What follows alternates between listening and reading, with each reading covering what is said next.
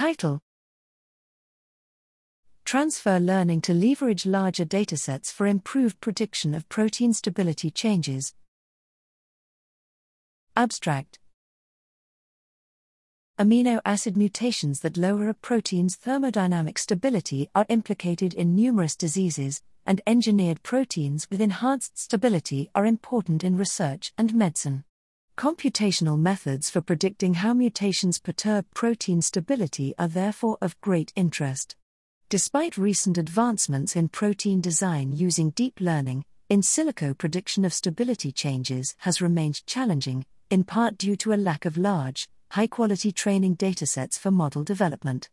Here we introduce ThermoMPNN, a deep neural network trained to predict stability changes for protein point mutations given an initial structure. In doing so, we demonstrate the utility of a newly released mega-scale stability dataset for training a robust stability model. We also employ transfer learning to leverage a second, larger dataset by using learned features extracted from a deep neural network trained to predict a protein's amino acid sequence given its three-dimensional structure. We show that our method achieves competitive performance on established benchmark datasets using a lightweight model architecture that allows for rapid, scalable predictions.